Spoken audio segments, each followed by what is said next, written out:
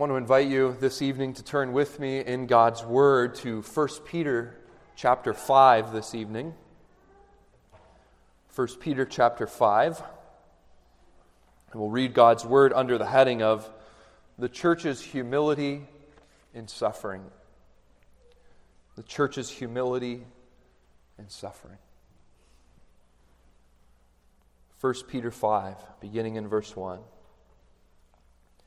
So I exhort the elders among you, as a fellow elder and a witness of the sufferings of Christ, as well as a partaker in the glory that is going to be revealed. Shepherd the flock of God that is among you, exercising oversight, not under compulsion, but willingly as God would have you, not for shameful gain, but eagerly, not domineering over those in your charge, but being examples to the flock. And when the chief shepherd appears, you will receive the unfading crown of glory. Likewise, you who are younger, be subject to the elders.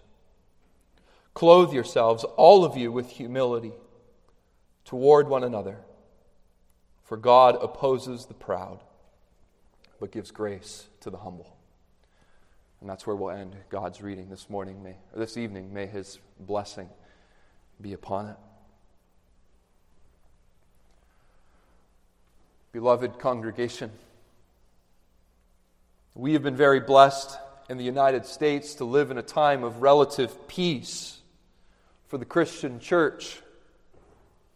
For the most part, we have little fear of someone coming into this building seeking to take our lives. Though we take proper precautions and we are thankful for the emergency response team, by God's grace, this is something we have yet to experience to a large scale in the United States. We also have the great privilege of being able to confess Christ's name. We can confess His name in our workplaces. We can confess Christ's name in our places of recreation, and we don't have to have any fear of legal consequence. And most importantly, we can worship our God publicly. We can worship our God privately in this nation. Yet we should also recognize this evening that this has not been the experience of the universal church. The church across all lands and in all times has not endured this blessing. As we are reminded each Lord's Day evening, there are many Christians today who are still yet suffering for their Christian faith. And even as time progresses here in the United States of America, we're beginning to feel that pinch, aren't we? We feel the pinch. We feel restricted in our Christian faith, sometimes on our university campuses, in our cities, and maybe even our workplaces. You see, Simon Peter is addressing Christians in this epistle who are living in a hostile world, a world that is hostile to the faith of Christians. The people to whom he is writing this epistle to, over and over again, he says, they are suffering for their Christian faith. Chapter 1, verses 6 through 7, 2, 19 through 23, 3, 13 through 17, 4, verse 19, 5, 9 through 10. Suffering, suffering, suffering for their Christian faith. Now, we don't know to what extent they were suffering persecution. We know that it exists somewhere between possibly verbal persecution all the way to the point where it's not yet, but it will, as we know in church history, in suffering from Christians being executed as criminals. Whatever the case may be in this church in Asia Minor, we know that they're suffering. Suffering for loving the Lord Jesus Christ. Yet the epistle of 1 Peter is commonly referred to as the epistle of hope. Peter wants to encourage his readers to hope in the Lord despite the persecutions that they face. God has caused them to be born again to a living hope through the resurrection of Jesus Christ from the dead. You see, the hope of a believer, says Peter, is not that all things would go well for us. The hope of a believer is not that we would have blessings. The hope of a believer is that Christ has come, that Christ has been judged, that Christ has been resurrected, and because of His work, we are not guilty. In fact, we are to keep our eyes on Christ, says Peter. Because when Christ comes again, His glory will be manifest. Believers will receive the unfading crown of glory. And we are to live our lives in light of that goal, of that hope. On the last day, persecution will cease. The believer's hope will be fulfilled, and God's dominion will be made manifest forever and ever. But in this passage, he is addressing the church. How we are to have humility, especially in pressing times. I want to show you this theme this evening, that Christ was humble in suffering. And so the church must practice humility towards one another. Since Christ was humble in suffering, the church must practice humility towards one another. I'm going to amend the points that are found in your bulletin just a little bit. I want to show you a first point.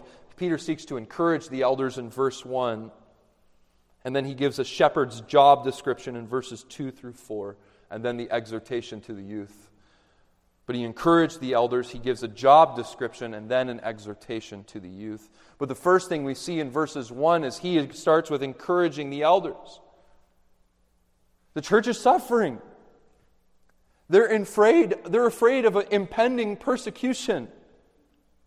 And Peter here seems to take an excursus from chapter 4, where he's talking about how to live in light of this persecution, being stewards of God's grace, living in a Gentile world, suffering as a Christian, and then he seems to take a 5-verse break at the beginning of chapter 5 and then launch right back into suffering. But this isn't an accident this evening, dear congregation.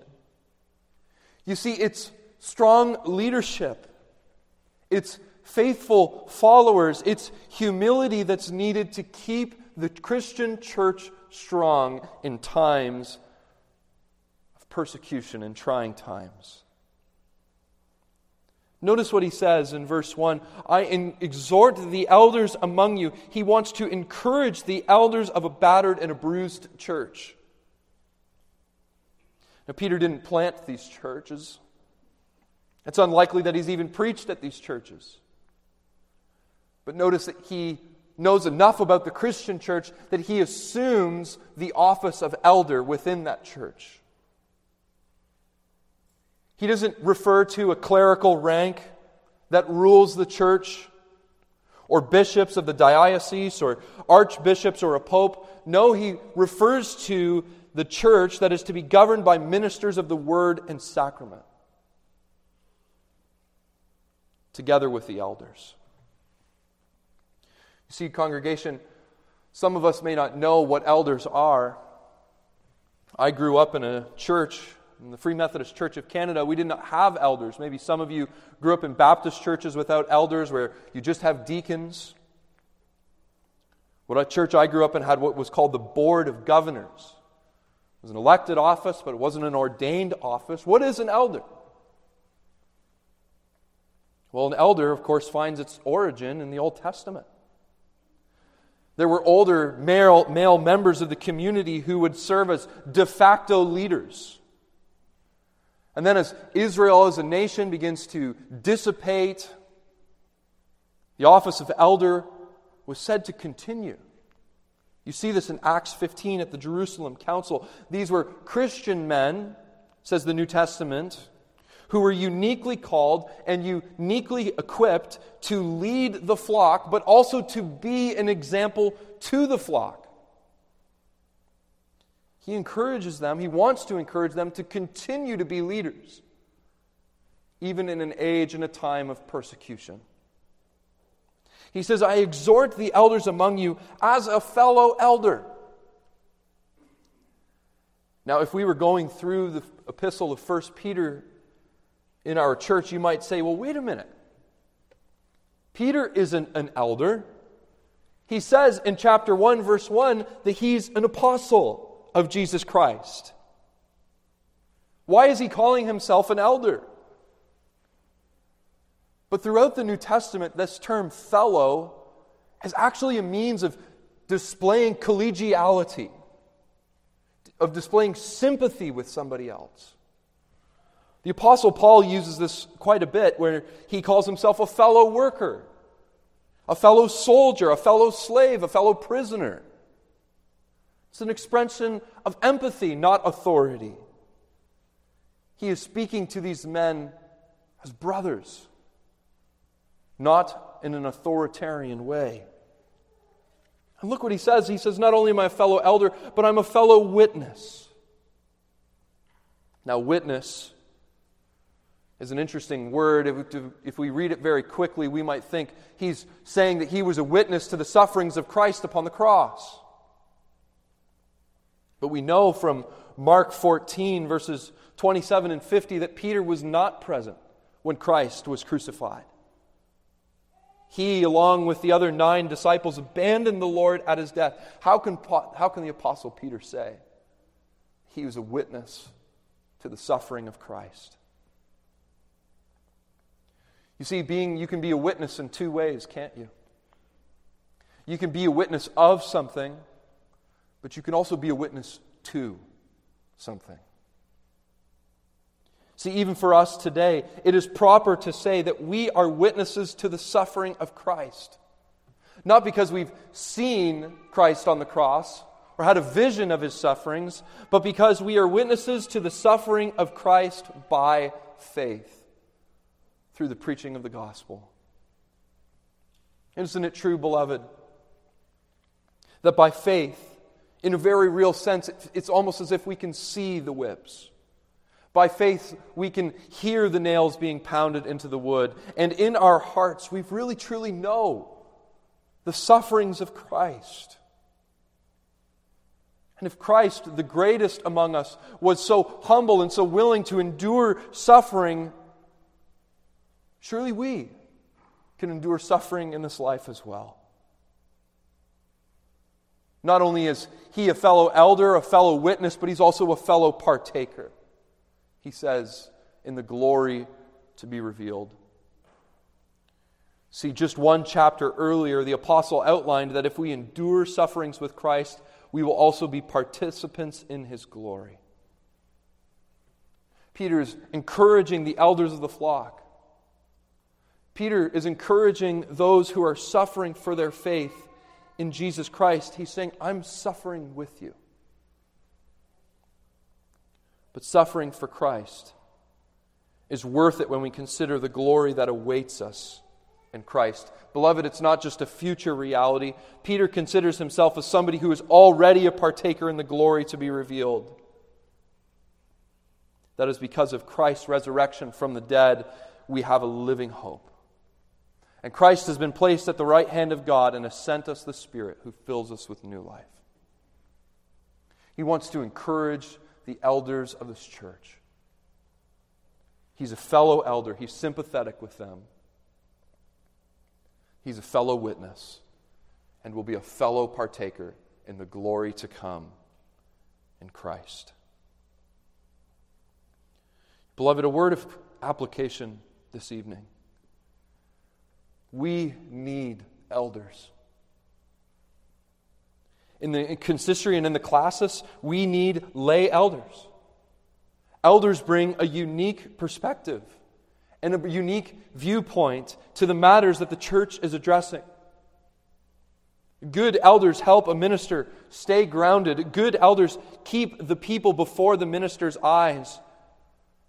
As my seminary professor, Dr. Strange, pointed out to me once, the restoration of elders in the church was one of the great reformational principles. To take the authority of the church, the keys of the kingdom, from the clerical classes, from the Pope, and restore it back to the people of God, back to the church of God. Something the Reformers fought so hard against was to restore the keys of the kingdom to the people of God. Our elders are not optional. We need these dear brothers. Look at the job description that the Apostle Peter gives them. It's not a low calling. It's a mighty calling, a high calling that they are called to. Look at the people who they have to shepherd. In verse 2, he says, shepherd the flock of God. God is often described in the Old Testament as a shepherd. In Jeremiah 23, he calls Israel my flock. Of course, you all know Psalm 23. The Lord is my shepherd. Jesus himself says in John 10, I am the good shepherd. The elders are charged with keeping watch over the flock, but it's not just a flock of sheep, is it? This is the flock of God. The flock belongs to God. And notice that this work, they're not going to get rich off this work, are they? The first aspect of a shepherd's job is that they are to do their work voluntarily. That is not under compulsion, says the ESV text. Sometimes, isn't it true, dear congregation, that we as Christians can do something because we think that's what's expected of us? We might say things like this in our Reformed churches, I'm 18 and therefore I must do profession of faith because that's what's expected of me. Or we'll say something like, I need to get married because I am blank age and that's what's expected of me. Likewise, sometimes elders or deacons or others might feel the temptation, I must serve in an office because that's what's expected of me. But the Apostle Peter reminds us that it is what is done willingly that pleases God.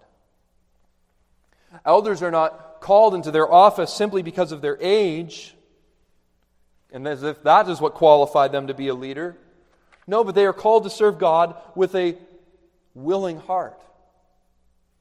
You know, in the ancient Jewish world, the volunteer was a person who is said to have placed themselves at God's disposal. To be called a volunteer meant to be totally at the disposal of God. If you have a Bible, flip with me quickly to Judges chapter 5. Judges 5 verse 2, and we see this put on display. We see this idea of volunteering for military service. It says that at 5 verse 2 that the leaders took the lead in Israel and that the people offered themselves willingly, voluntarily. Bless the Lord. Or you see this also in Psalm, we won't look at it, 54 verse 6, in regarding sacrifice, voluntary sacrifices. Likewise, Christian elders are to be people who are volunteers, who are willingly serving the Lord. This should make us sympathetic to the work of the ministry. Speaking from personal experience, I've seen how challenging the work of an elder can be. There is great stress that can be involved in shepherding. Often the work of an elder is done after a long day of work in their vocation. A work of an elder requires great sacrifice, requires great energy, can sometimes rob us of good sleep. And on top of this, the people to whom Peter is writing lived in an ancient world that was full of dangers for people in the Christian faith. All of this could make eldering a burden, but shepherds are called to mimic and to imitate God, which is willingly. For God does nothing under compulsion, but He cares for His flock by His grace. Notice that second aspect of the job description is he says that they're not to do it for shameful gain. And unfortunately, this has been the downfall of many shepherds, many people who have been called to the office of elder or pastor or deacon. Greed and lust for power. It trips us up. Let us be clear this evening. God's ministry, the work of shepherding the flock of God, is not a business. We are not here to get rich off of one another, are we? No, instead we are called to share one another's burdens. We see that in the early church, that their ministry together was the sharing of the funds amongst one another, caring for one another, not me trying to get something out of you, but in service to one another. I'll give you an example of this. Once, when I was in the RCA, as many of you know, I served in the RCA as an interim pastor for 4.5 years in Ontario. And Lisa may remember this story, but once I was offered a sales job, which, in all honesty, would have paid a lot more than the pastorate. And the person suggested that I stay on as a preacher and try to get my congregation to buy this product. And I remember telling this man, you don't pursue the ministry. You don't shepherd the flock for your own gain. This is for the glory of God. Instead, Peter says that elders are to serve with eagerness, to serve with zeal and energy and enthusiasm for the job that God has placed before them. But the third and the most challenging aspect of the shepherd's job description is that they are called to be men of humility, not domineering over those in your charge, but being examples of the flock. There is some aspect to the office. When you're installed into an office here, even in the Christian church, there is an aspect that you are given some measure of authority. But when Christ came to earth, when He was anointed in Luke 4 as the Christ, chief prophet, king and priest, the Lord Jesus, brothers and sisters, did He not teach an alternative way of leadership? He came to earth and He says to His disciples, I did not come to be served. I came to serve. Shepherds are not to use their authority to lord over others, but to serve those in their charge.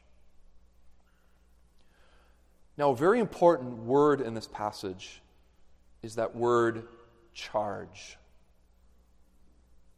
In the Greek, kleron, literally means serve those who are your share, your portion of the flock of God.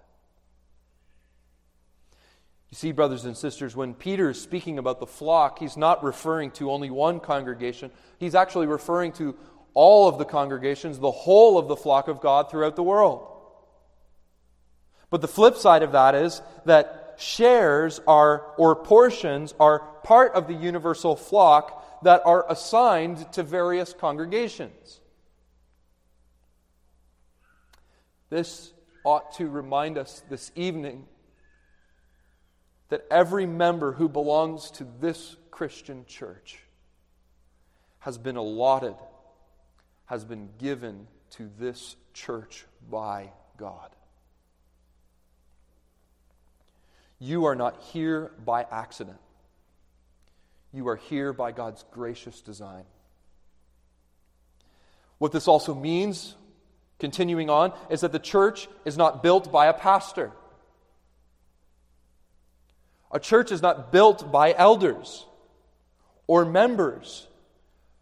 The church is built by Christ. And likewise, the people who are not here, this is the part that hurts, the people who are not here are also not here by God's design. Isn't it true, dear congregation, we can become unhealthily focused on empty pews? We can become focused on the people who are not in church, forgetting the fact that it's God who builds the church, and the people who are here by His gracious appointment. He is the one who grows the church. He is the one who adds and subtracts to the church. And this church will only exist as long as God is pleased to keep this church here. Humility and absolute dependence upon God for His blessing upon the congregation are essential components to godly ministry, to godly shepherding. And of course, we are sinners. Pastors, elders, deacons, like every one of us, falls short. But what we have been called to do, speaking as somebody who's studying for the ministry, what the elders have been called to do is we have been called to imitate Christ. Christ, says Peter in chapter 2, verse 21 through 23, is the model for all Christians. Christ, says he in 2:25, is the shepherd and guardian of our souls. Christ, in 5 verse 4, He is the chief shepherd. He is the one who the elders, who the minister, who the deacons, and we'll see in verse 5, you as well, dear congregation, are called to imitate.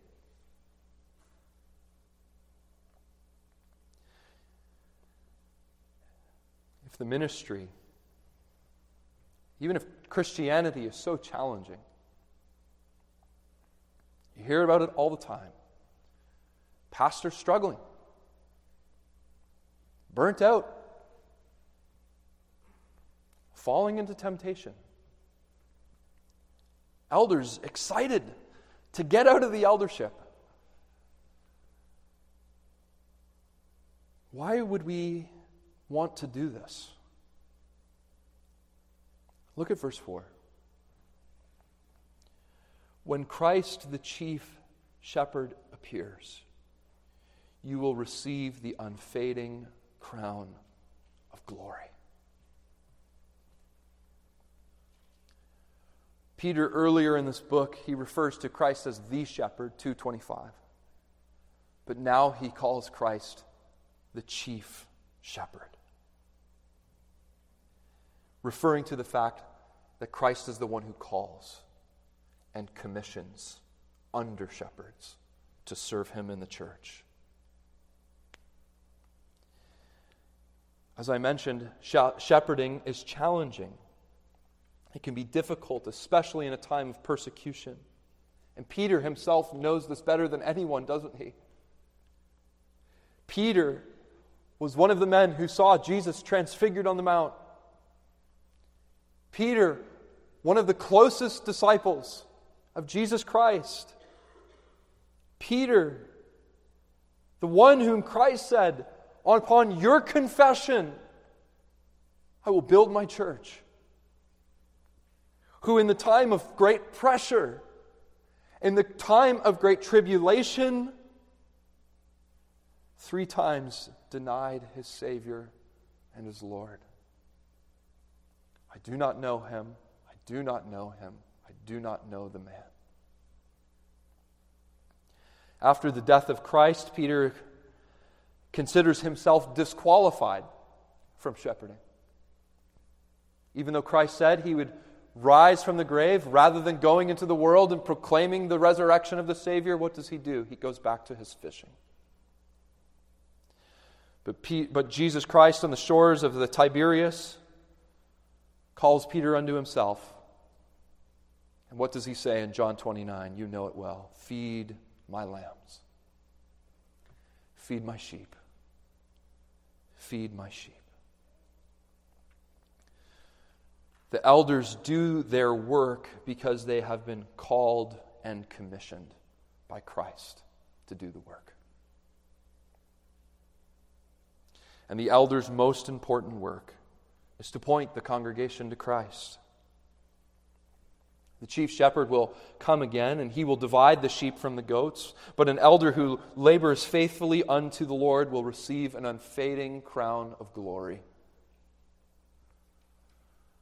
In the ancient games of the victor, a military victor, in the games, a victor would receive a crown of garland, of basil, and other different greenery in the ancient world. But as you know, if you have a garden, it doesn't take long in the scorching sun for those things to fade, to die with the heat. They pass away within a few days and are gone forever. But look at what the elder who labors faithfully will receive. He will receive an unfading crown of glory.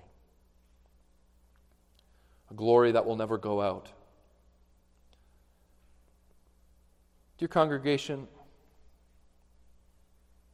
we need to pray for our elders, don't we? Pray for our pastors. Pray for our deacons. But not only that, we need to love our elders. We need to encourage them, to honor them, to faithfully submit to them in the Lord. For what Christ may have called them to is a challenging call. A call that has many obstacles, a call that Satan doesn't want them to serve their office faithfully in. But it's Christ who calls. Can we be faithful members? That's the exhortation to the youth in verse 5. He says, we'll look back at 1 Peter 5. He says to the congregation there, after encouraging the elders, likewise you who are younger, be subject to the elders. We'll end our reading there. Now, I imagine our youth this evening are squirming in their pews a little bit as the focus turns from the elder and turns to the youth. And it's true that the apostle does mention youth specifically, but I believe he's actually using a play on words here. You see, if the office bearers of the church government are called elders, what does that make you and I? Everyone who's not an elder, not ordained and installed into this office, becomes the younger. Now he appeals to the whole congregation. He says that later, clothe all of you. What is our responsibility to our elders? What is our responsibility to the church? So the Apostle Peter encourages the whole congregation, be subject to the elders who are providing that eager and model leadership. This term, be subject, is used actually quite a few times throughout the New Testament, and it refers to people being submissive. It refers to people being imitators and respectful, slaves to masters, for example, wives to husbands, Christians' attitude towards human institutions. It denotes a proper respect for authority and experience. The Apostle Peter encourages us as congregants to have humility towards our elders. But not only this, we're to be humble towards one another. Clothe yourselves, all of you, with humility towards one another. This isn't referring only to the offices, but to everyone who's a believer. Everyone is to exhibit humility towards one another. That term, clothe yourself, possibly could refer to a slave who would put on an apron, or a servant who would put on an apron to do some menial work. We're to serve one another even as a servant might serve their master, and an employee might serve their employer. It's a striking image, but I can't help but recall Jesus putting on an apron, wrapping a towel around his waist to wash the feet of his disciples as the ultimate act of humility. This is the humility that we are called to model in the Christian church. And why are we called to do it? Peter quotes the Proverbs. For God opposes the proud, but gives grace to the humble. Dear congregation, is there anything more detrimental to the Christian church than pride?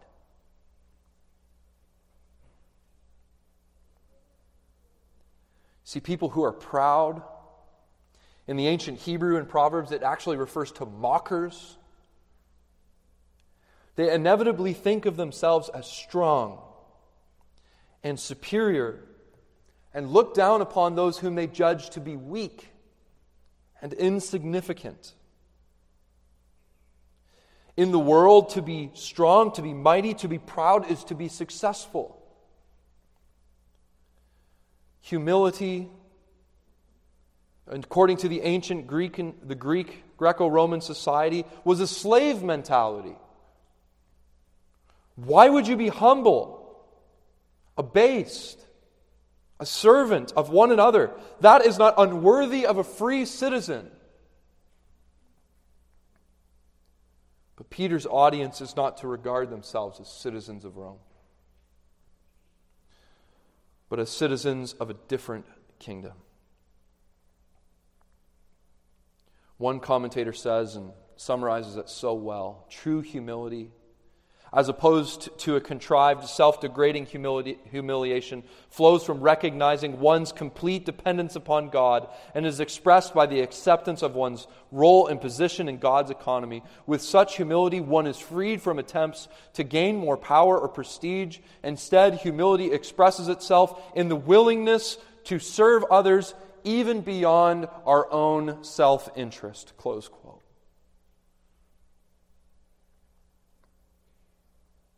Who has done this? I have no doubt that as Peter is writing these words, the image that is in his mind is Christ's humility to him, a disciple. Christ called him to serve him. Christ, the King of glory, Christ, the Prince of heaven, but it was Christ who served Peter all the days of his ministry.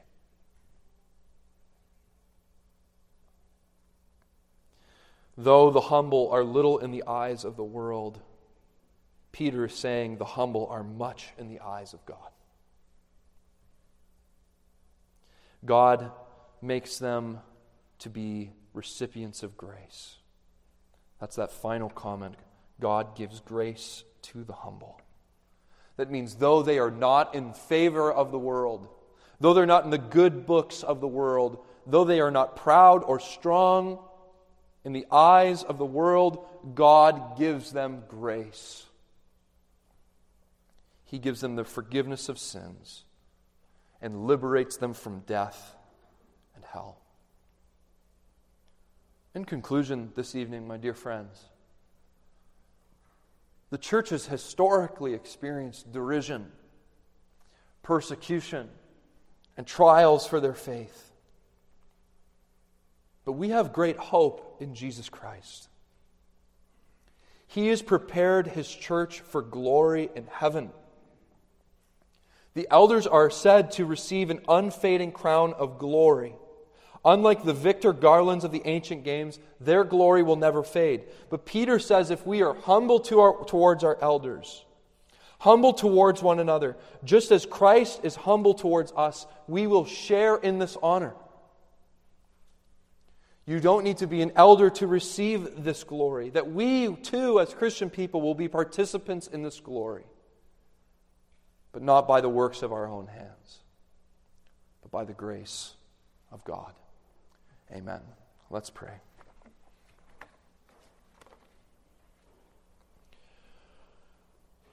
Our Heavenly Father, we do give you thanks for your Son. And how even though this world despises him and mocks him. And us as well, because we are associated with him, because we claim his name. Lord, we know that we will receive a glory beyond what we can ever even imagine.